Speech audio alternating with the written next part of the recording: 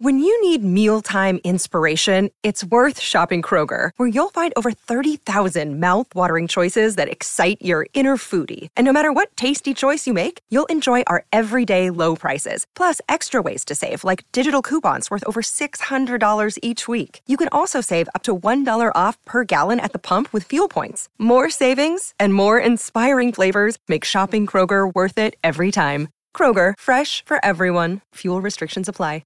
Well, Jimmy, I've got another Jimmy here. James Golding's had a super day so far. Third in the top 10 shootout in the Noonan Chevy. You could not have asked for a better start. These cars are fast. They're off and rolling.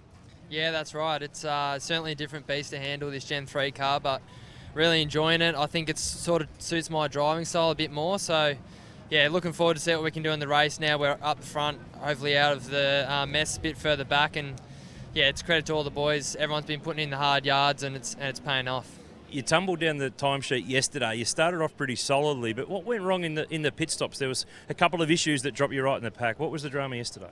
Yeah, we had an issue with the refueling, so it kept us in the pits for a long time, and effectively that just sort of set our race up going a lap down. But pace-wise and all that, everything else ran really well, so really looking forward to seeing what we can do today. So now you've got a sniff. You're third on the grid.